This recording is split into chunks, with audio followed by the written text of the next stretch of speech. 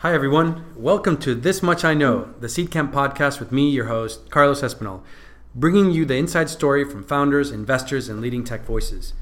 Tune in to hear from the people who built businesses and products, scaled globally, failed fantastically, and learned massively. Welcome, guys. On today's podcast, we have the co-founder of Gladly, Michael Wolf.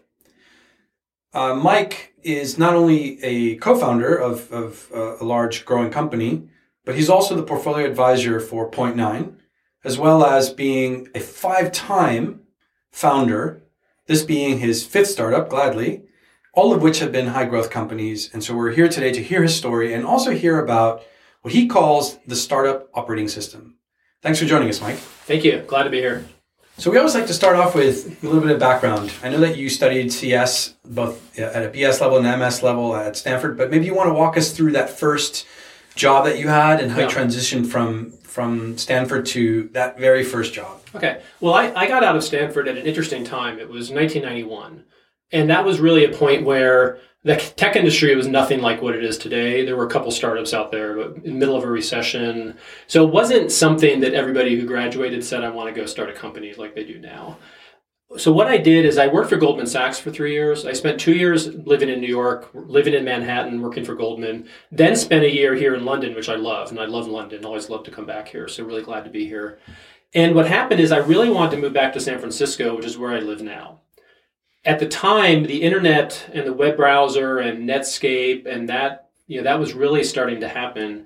I got connected to a company called iPro, which was one of the first internet site auditing and measurement companies, a little bit like the 1994 version of Google Analytics. We were actually measuring advertising on the web before there was advertising on the web. Our founder had this vision that the web was going to be the next advertising medium, so we started building tools there.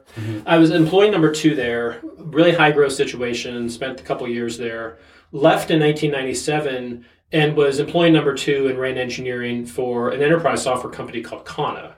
Now, Kana was taking on helping companies that were really just getting on the web for the first time. If you go back to 95, 96, 97, a lot of companies had just put up their website and they were trying to handle inbound customer email, chat, knowledge bases, all the things you take for granted now. Back then, that question of how you handle customer support over the web was new. So I spent about 4 years there. That went through super high growth, got to about 1,200 employees, about a 200 million revenue run rate, went public in 1999, big market cap. So kind of lived through that first big .com bubble. Feel really fortunate got to live through that. Just learned a ton, learned about high growth, learned about what's possible, really learned about how you can go from a company with just a few people in a conference room to something where you're selling software all over the world to giant companies. And once you've seen that happen and once you've lived through it, because it's a lot of fun, you really get addicted to it and want to keep doing it, which is then why I continued to start companies after that.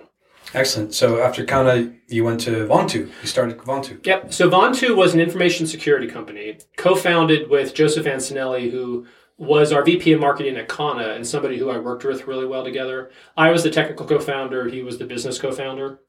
At the time, I was an entrepreneur in residence at Benchmark Capital, and Benchmark had funded Kana. They then funded Vontu. They also funded my next company, which I'll talk about.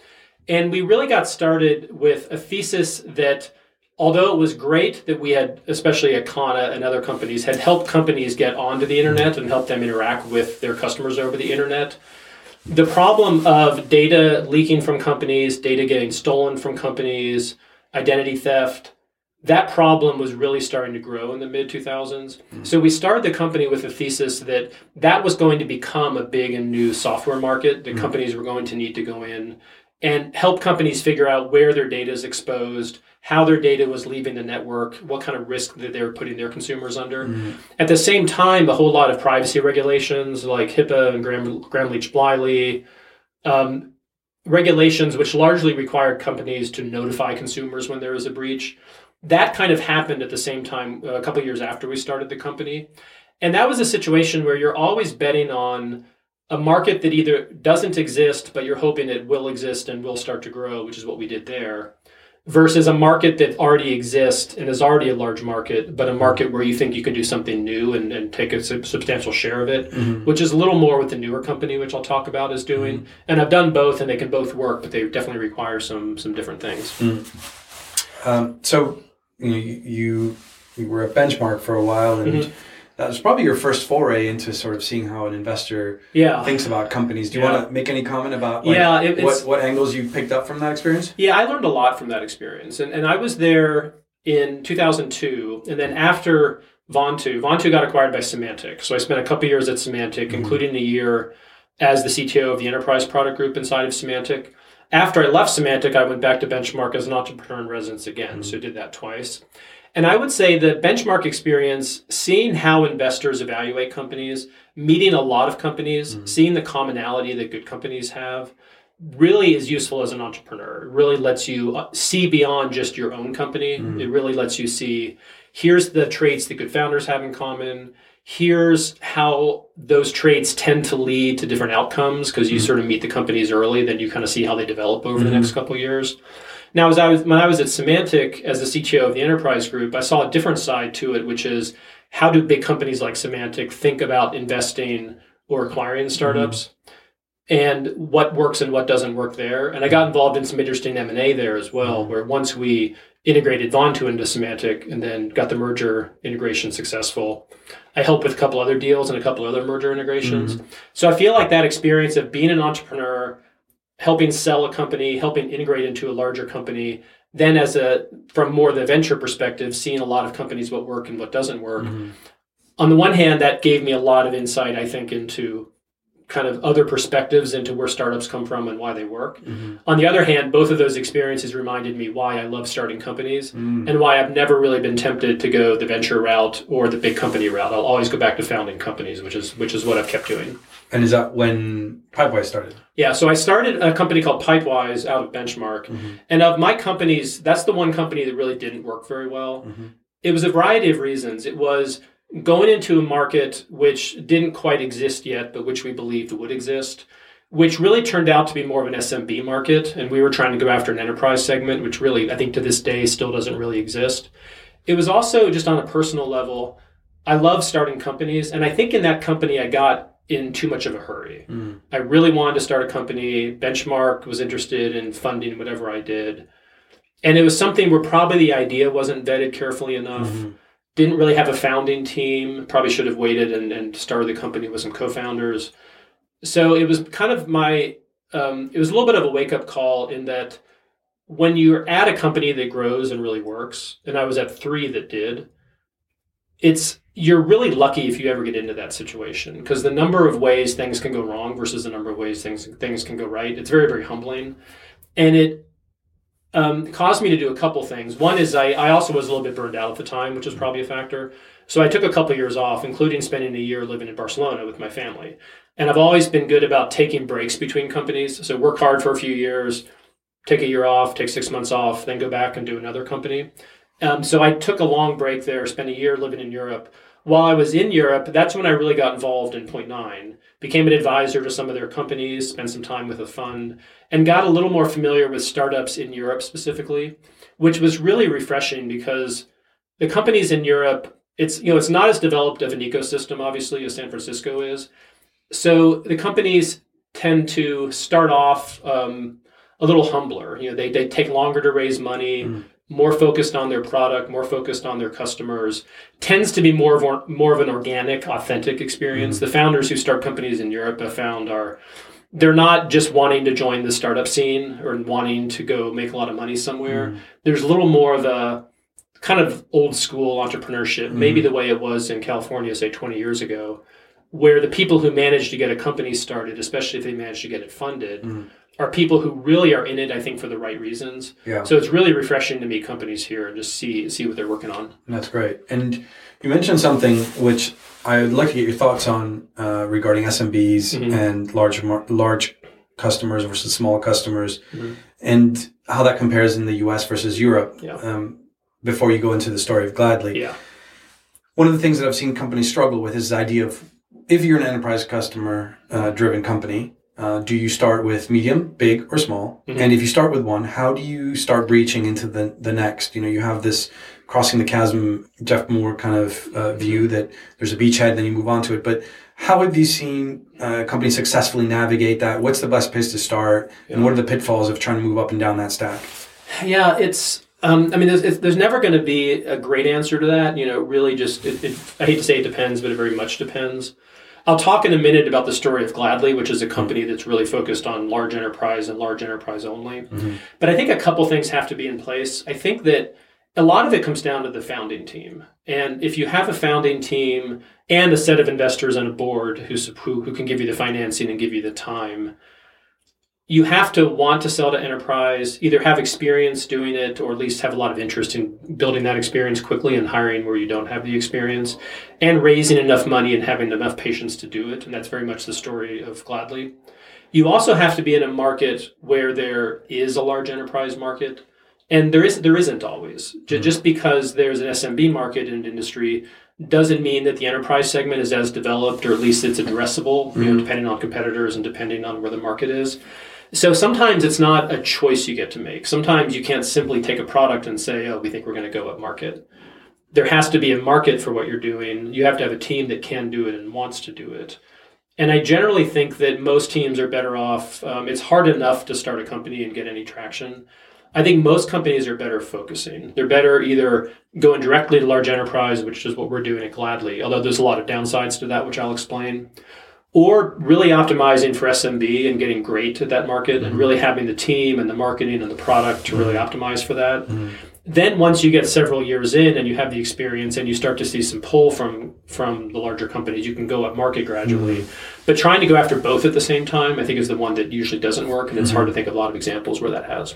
And going to even smaller enterprises than SMBs is kind of a funny one because most of the time we think about companies that are small but not too small. Yeah. And then there is this sort of long tail of companies that are self-provisioned customers where you might not have a sales force dedicated to it. What do you think about companies that want to target that? Is that a difficult? I don't. sell? Again, I think it's difficult often. The thing you never want is to have an enterprise sales model where you have to go find companies, long sales cycles, expensive sales reps, but not get paid for it. Mm-hmm. If you're kind of in that $20,000 to $50,000 deal range, unless you can really get that high velocity kind of inside sales machine going, you can often find that you don't have the velocity and the lots of transactions that you get with SMBs, but you also don't have the $100,000 million deals you have with large enterprise. So that can also be a hard segment. A lot of it's probably driven a little more by pricing than it is by the size of the business. If you can do a $100,000 deal to a small business, to like say a 500-person, 1,000-person company, because you're solving a huge problem for them and you're a product that's maybe adopted by a large number of people in the company, you can put together a sales team to go after 100,000 and above deals pretty easily. It's really when you get below that, sometimes the model doesn't quite work.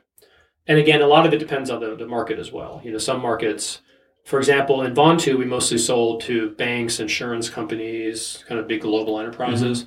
So we had customers like Bank of America and Citicorp and Goldman Sachs. So it was really almost entirely the large enterprise piece of enterprise with a little bit below, kind of been at mid-size enterprise. But that's also because that's where the demand was, because those were the folks who had the problem, who would pay a lot for it. So to some degree, the market sometimes kind of gives you the answer. Sometimes you feel more pull from a certain part of the market than the other. And sometimes you just have to go to where the market is.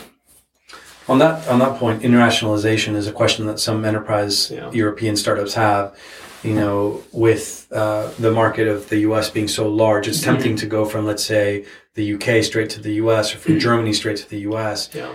What's a generic advice that you have for companies thinking about going, within their remit? Let's say it's their remit's enterprise sales, or let's say it's SMBs within that remit, but expanding internationally. Is that too much of a leap, or is it something that they should do more locally? What are your thoughts there? Yeah, and it's this is going to be it depends a lot on the company and the market.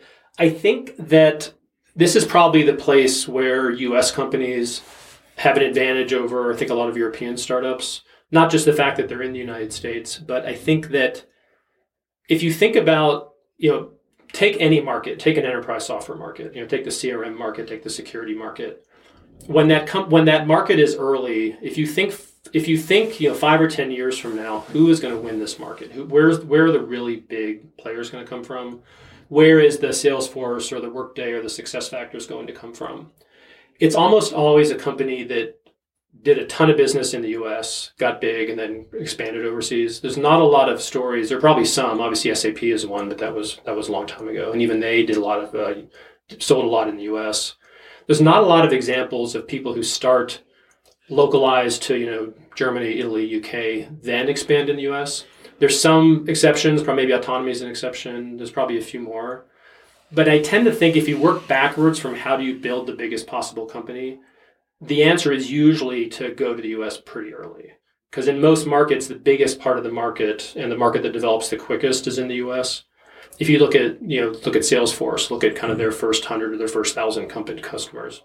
It was largely US. Part of it may have been because that's where Salesforce was, but part of it also is that for a new market, new product, kind of something a little more bleeding edge. In a lot of markets, the U.S. tends to come in a little bit earlier, especially with enterprise. But I think most founders would agree with you there. I think the question is when. How many staff? How much funding? How many people do you have in the company? I sort of think as early as possible. I sort of think as soon as you can do it, as soon as you... what's the minimum funding you think you need to have to open up in the U.S.? I think it's probably 5 to 10 million, I guess. I think you have to, first of all, feel like you have product market fit. Like you have a product that... Locally. Yeah, that you've proven people want it. You've proven people will use it. So I would say going to the U.S. immediately and trying to do kind of that really, really early market validation is probably too early. But as soon as you have enough money where you feel like you have enough to invest in, say, a year or two of U.S. presence before, whatever U.S. presence means. It may mean having an office there. It may mean having one person there. It may mean trying to cover it from Europe. But as soon as you feel like you can afford to probably invest at least a year, 18 months before you get much out of it, but you're making that investment for the longer term, I think most companies are better off going early, just because I think most markets develop there quicker and grow quicker. But it's obviously going to depend on, can you raise the funding to do it? And do you feel like you have the product and the team that's kind of ready to make that leap? Yeah. And do you recommend that founders go as part of that launch? They definitely need to spend a lot of time there. They definitely need, especially to the degree there's larger customers, partners, or if they have a presence in the United States, they're definitely going to spend time there. The models, if I think about the companies I know, there's the model where the founders move to the US, which I think is probably, certainly doing that too early would probably be too risky for a lot of companies. Zendesk is a well-known example of a company that after they really got product market fit and had a solid business, they really moved their headquarters to the U.S. That's harder to do now just because it's more expensive and more competitive than when they did it, but that's a possibility. I think the one that's more common is you put a sales team in the United States, probably New York or San Francisco, and that's where you run maybe sales, business development, maybe have some marketing folks there. The founders are certainly going to spend a lot of time in that office, but then you leave the headquarters and probably leave the engineering back office teams in the United States. You also hear the other version of that, which is that you move headquarters to the U.S., but you leave engineering and a lot of the support functions here. Yeah. They can all work, and there's examples of all of those working. Yeah. But they're all going to be a lot of travel for the founders, and the need to raise more money, take a little bit more risk. And a lot of communication. So which brings me to one of the key things that we wanted to talk about today, which is your model of the startup operating system. And I think this idea of cross-border also brings the challenge of cadence of communication. And that's one of the key things of the startup operating system.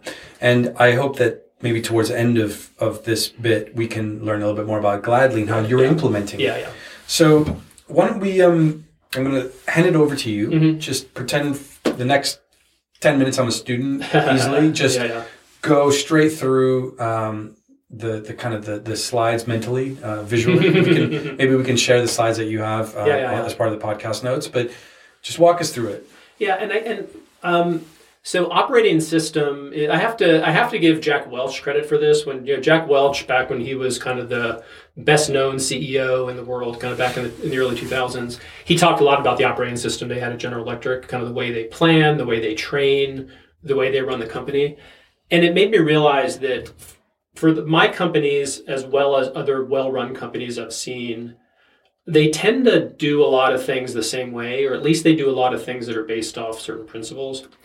And the principles are ones I think that no startup founder would disagree with. I think the question is always, putting those principles into action.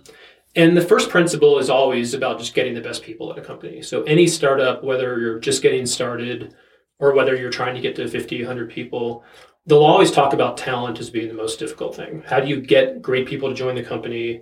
How do you get them to stay? How do you get them to be excited about what they're doing? Then are those people actually getting a lot of work done? Are they being productive? Are they working well together? Then are those people working on the right things? Meaning you have a plan for the company. Is everybody working on that plan? And as the plan changes or as new information comes in, how good are you at getting that information in, acting on it, and changing the plan if you need to? So, getting the best people, having them work well together, and having them work on the right things. It sounds really simple, but it's really, really hard to do. And when people talk about execution, you can't go anywhere without hearing about execution is more important than ideas. It's all about execution. Everybody should focus on startup execution. It's hard to know, especially if you haven't been at a high growth company, what does execution actually mean? What does a company look like when it's executing? And I would argue it's those three things: having great people working on the right things, working well together. And I think the way you run your company, and this is true probably starting at 5 or 10 people, and then certainly as you get bigger and you have multiple people to coordinate with, is how do you organize the company? If you really believe those are the most important things, which I think most people would, how do you organize the company and run the company such that that's actually what you're optimizing for? So a few examples. There's first of all, I'll talk a little bit about how we do things at Gladly. We did a lot of this at Vontu as well. And I have to give a lot of credit to my co-founder, Joseph, who put a lot of this in place, with our head of HR, Margie, who's incredible in terms of thinking about people and execution and recruiting. We just have a great team at my company and all my previous companies that really helped my thinking on this. So this is something I invented. This is something I've observed from good companies. First of all, there's this idea of transparency, which is, does everybody at the company have the information that's relevant? Do they know everything about the market, the product, the plans for the company, how much cash is in the bank? What are the most important milestones and KPIs you need to make? Is that information shared as soon as it's available? For example, if somebody at Gladly goes to a meeting, hears something from a customer about how maybe a competitor is pitching a new product or how they're positioning against us, our ability to take information like that, process it, share it with everybody, get it back out so the next person who goes into a customer meeting and has that same objection knows how to handle it. That metabolism of learning, and not just learning, and not the founders or the executives learning, but the entire company learning. That's a huge, first of all, it's a great predictor of, are you working on the right things? Are you working well together, like I talked about earlier? But it's also a huge contributor to, are you bringing in the best people? Really good people want to work at a place where they're trusted and where they're learning quickly. So we do things like we have a company meeting every week where we talk all about what's going on. We share the plans. We hear stories from different departments. We hear about what the customers are doing. We have all of our information on like public file shares and Slack groups and places where everybody has access to it. We focus a lot on orientation and training. We get together every week and do kind of training classes on a topic or how the company does something. So that focus on information, on sharing information, on transparency, on learning, that's kind of the first pillar I think about is transparency. The second thing I've noticed, and when we do this or when other companies do this, it goes well, is what I think of as cadence. It's kind of that, what are the things that happen at the company regularly where there's certain rituals, certain habits, certain practices that you do on a certain pattern, which tend to ensure that certain things happen, certain discussions happen, certain decisions happen. And a lot of times it's just as simple as what's your meeting cadence. So for example, we have a management meeting every Monday. We have a company meeting every Friday. We have a release every week. We have a kind of a replanning session that's about every quarter where we come up with a new plan for the company, talk to the board about it, to roll it out the week after. We have certain, training events that happen every week. Every department has their own meeting every week. We kind of, we have a forecast call where we sit down and talk about all the customers. We share information out of that. We have, recruiting meeting every week where we share what we've learned about recruiting. So there's a cadence of getting people together, sharing what you've learned, taking the time to train each other, taking the time to ask, are our assumptions or our plans valid still? And then constantly rolling that information into the next meeting, into the next week, including one-on-ones. I'm a real believer that the sitting down with the people who work for you, sitting down with your peers, really having those one-on-one conversations where you take the time to go deep and ask, are things working? Do you understand the plan? Do you have any feedback for me? Getting into those habits of people coming together a few times a week and really just asking, is what we're doing working? What are we learning from each other? That it looks different at every company, but a lot of companies get so busy that they forget to talk to each other. And then a few weeks later, you realize that people are working on the wrong thing, or people are feeling disconnected, or they feel like maybe they don't trust their management because they haven't heard certain things from management or don't know what's going on. So I think a lot about cadence. And the third one is just the actual plan that the company is operating off of, which is a few high-level goals around, it might be a customer number, a booking number, it might be a usage number, some supporting goals in terms of what does that imply around product goals, marketing goals, sales goals.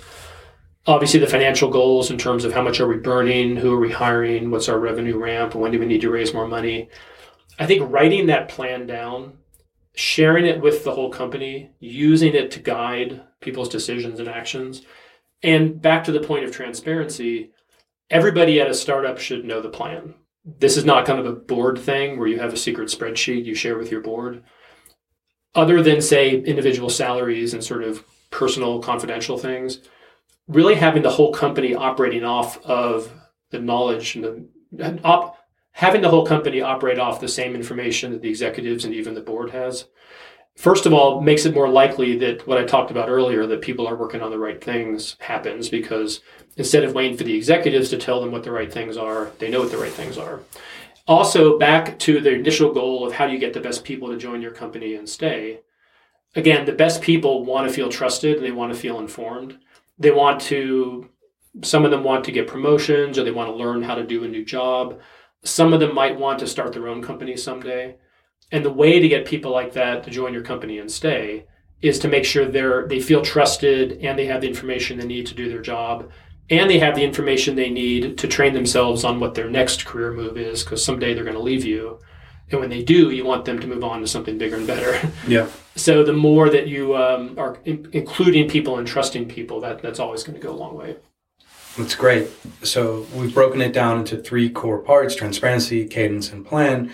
And when we first met, you had a couple of sample cadences. You had one that was weekly, one that was quarterly, and some of the things that happened during that. But one of the interesting things that you brought up was what certain things indicate something wrong within your cadence or your process or your planning. For example, I think you mentioned something, if it takes too long for people to confer on something, then it means things slow down too much. Yeah. And maybe you can walk us through where you've seen this operating system go wrong. Yeah. So this is, and by the way, across all 3, yeah. When I'm talking about what I've seen work, I'm not at all implying that, our company is running at 100%. Yeah. There's always disconnects and things that aren't quite working. And part of the goal of having a good operating for your system for your company is to identify those things early and then adjust when you see them. And I think a few things that the ultimate is, if you're not making your plan, if you're not making those top level goals around, it might be churn, it might be users, it might be revenue, whatever the main top line business goals are. That's certainly an indication that something's going wrong. And that's ultimately, if this were a game, that would be the score on the scoreboard. So that's what you're ultimately trying to get is the business growing and are you making your goals? But that's really a lagging indicator. You see things a lot earlier that will often indicate that you're going to go wrong on the plan. So I think that one thing is the speed of decision making. And this is something where you can really just ask the people who work for you, how hard do you feel like it is to get something done here or to get a decision made? And a lot of times you'll hear things like, I don't know how decisions are made here. Or you'll hear things like, we made a change in the business, but I don't understand why we did that. That didn't seem right to me. Or you might just hear, wow, it takes me a month to make a decision because I have to ask these people, this person was traveling, they didn't get back to me. So the speed of decision making is, first of all, kind of the metabolism of your business in terms of how quickly you're moving forward and how quickly you're getting things done. It also has a very high predictor in terms of employee churn, because if people, especially if they come to a startup where there's an expectation that they can have a little bit less red tape and frustration that they might at a bigger company, if they feel like it's hard to get things done or that they're not in control of their work because they're waiting for other people to make decisions, that's a really big one. And there's some things you can do around making sure that decisions don't end up getting made by executives. Encourage individual team members to make decisions. Be clear around which decisions are owned by which people, so people don't feel like they have to bump everything up to the executive team or that they have to come to some monthly planning meeting or something like that to make a change. So as much as people are empowered to make their own decisions and not have to get lots of feedback or bump everything up to the executives, that's a really important thing, and that's something we've spent a lot of time within my company. So let's walk through Gladly now.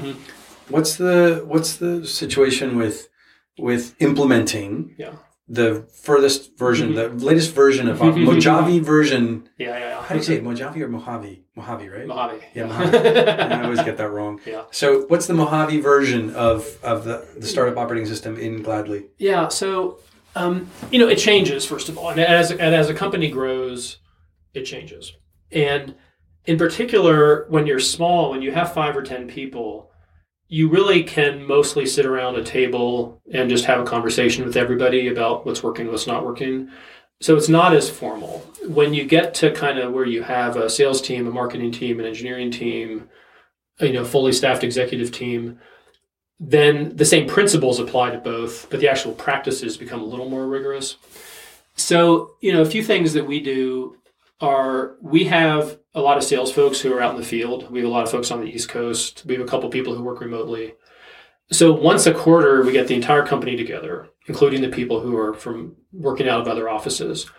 We go really deep on a go-to-market training where we take all the sales and marketing and customer success people, refresh them on the latest product information. We talk about competition.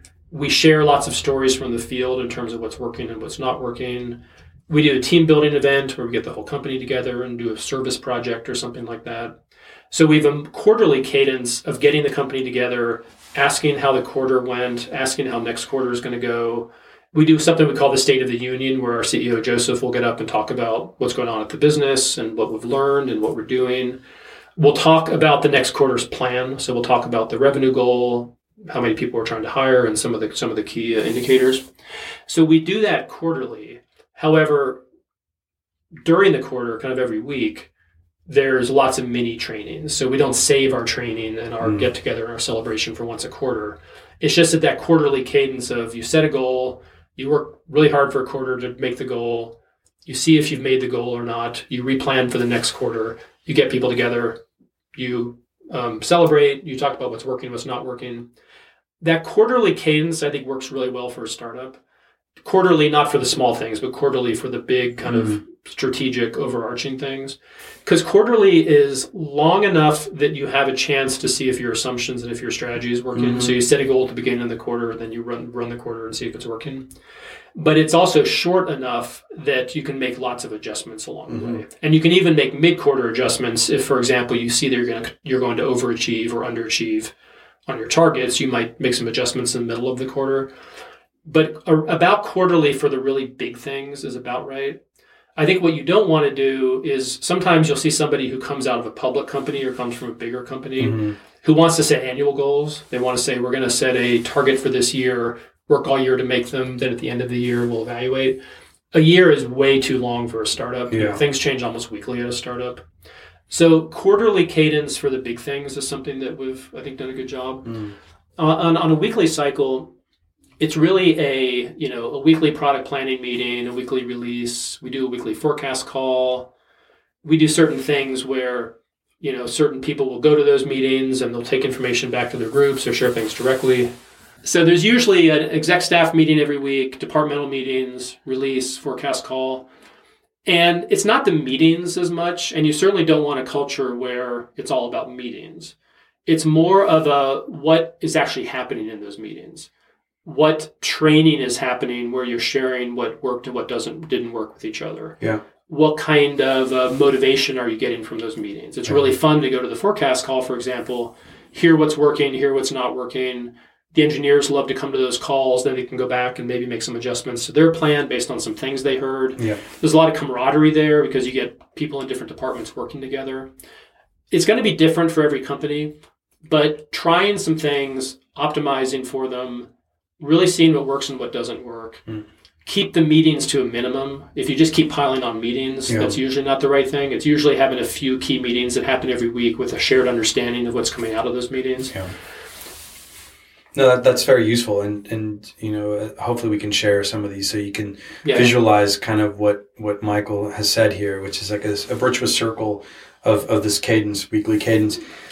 So Gladly is one of those companies that addresses a lot of the customer service issues of companies. Maybe you can walk us through why start that and kind of what it is. Yeah, we're doing something pretty unusual at Gladly, which most startups either aren't crazy enough to do or they don't want to do, which is to go into a large enterprise market, one that is already fairly competitive, but where there hasn't been a lot of innovation for a long time. Namely, we sell customer service software to big retailers, banks, hotels, airlines, big B2C businesses who are supporting lots and lots of consumers directly. So if you've ever picked up the phone and called your airline, JetBlue is one of our customers, for example. Airlines are a great target for us. Or if you've ever sent them an email or gone on Twitter and had an interaction with a customer, you probably didn't have a great experience as a consumer with a lot of companies. And it's not that companies don't want to do a great job with customer service. It's that most of them are working off of a lot of really old legacy software. In a lot of cases, for example, they have a different system handling phone interaction, different one doing social, different one doing email. So what we're doing is bringing all those channels into one platform, moving it into the cloud, and making it much more consumer-centric. So we like to say conversations, not cases, meaning when a consumer contacts a brand, they want to have a conversation. They don't want to get assigned a case number that then they have to call and give their case number and then talk to somebody who probably is a different person than they talked to the first time and doesn't have the background of why they contacted the company. So we're really helping these companies reinvent their contact center and reinvent how they talk to customers. The way we're doing it is to go directly into large enterprise. We're not, back to the earlier question, we're not going to sell to smaller businesses and spend years and years, honing our strategy, then going up market. We really want to start selling to large enterprise and to leading brands. And that's meant more time up front in terms of raising some more money, building an enterprise-ready product, building an enterprise-grade sales and marketing team. But now that we're out and selling, it's working beautifully, and it's a really fun market. And one of the things that we love to do is my second company I talked about earlier, Kana, was really a 20-year-old version of what we're doing today, meaning we were handling that first generation of companies getting online. So we've actually gone into a lot of companies that still use that product 20 years later, and as well as a lot of other platforms that are 15, 20 years old, and replacing what we sold them 20 years ago with the latest and greatest thing we have now, which is all channels in one platform, all in the cloud. And on the one hand, it's a great strategy, but on the other hand, it makes me feel really old to go replace a product that we built in the 90s. Hey, that's cool. You at least know your customer quite exactly. well. And they know us. So we always like to end with a couple of fun questions. Mm-hmm. If you had to be a Marvel comic superhero, which one would you pick and why? Oh, gosh. I think it would probably be Dr. Xavier, just because the kind of knowing a lot and being able to connect the dots and having like a view of everything going on around you. That's always a skill that I've really valued. And if I had a superhero or a superpower, I think I'd want that one to be it. That'd be pretty cool. That would be a good one. In a similar vein, if you could now fast forward in the future, like Xavier could do, and look back to modern day, what would we look back on today as something that is just inconceivable? The way that we look back now on history and think slavery was inconceivable. What do you think is going on today that It's inconceivable. If I was going to be political, I'd probably go on about climate change. I think if I wanted to stick to the business and startup world, I think that a lot of people are doing what I think I've heard called bullshit jobs, meaning people who have jobs where 90% of the time that they're spending, they're actually not accomplishing anything. And they're probably not even learning very much or moving the ball forward in any way. So I think the amount of wasted time and wasted effort in the work world, and obviously startups are in a great position to help people work smarter on more important things. When I even look at our customers and see how much time, for example, our customers spend fighting their software instead of actually helping customers, it makes me cringe sometimes. So I think that we're all going to be coming home from work in 20 years feeling much more like we got a lot done that day and not feeling like we're just fighting politics and fighting software. Fighting UI. Well, thanks so much for that, Michael. It's been super eye-opening and really love the model of the startup operating system. Guys, look in the show notes for the slide deck that Michael will share with us so that you can follow through the 3 points that he mentioned. And until next time, bye. Thanks for listening. If you enjoyed the podcast, don't forget to subscribe on iTunes and SoundCloud and leave us a review with your thoughts on our show.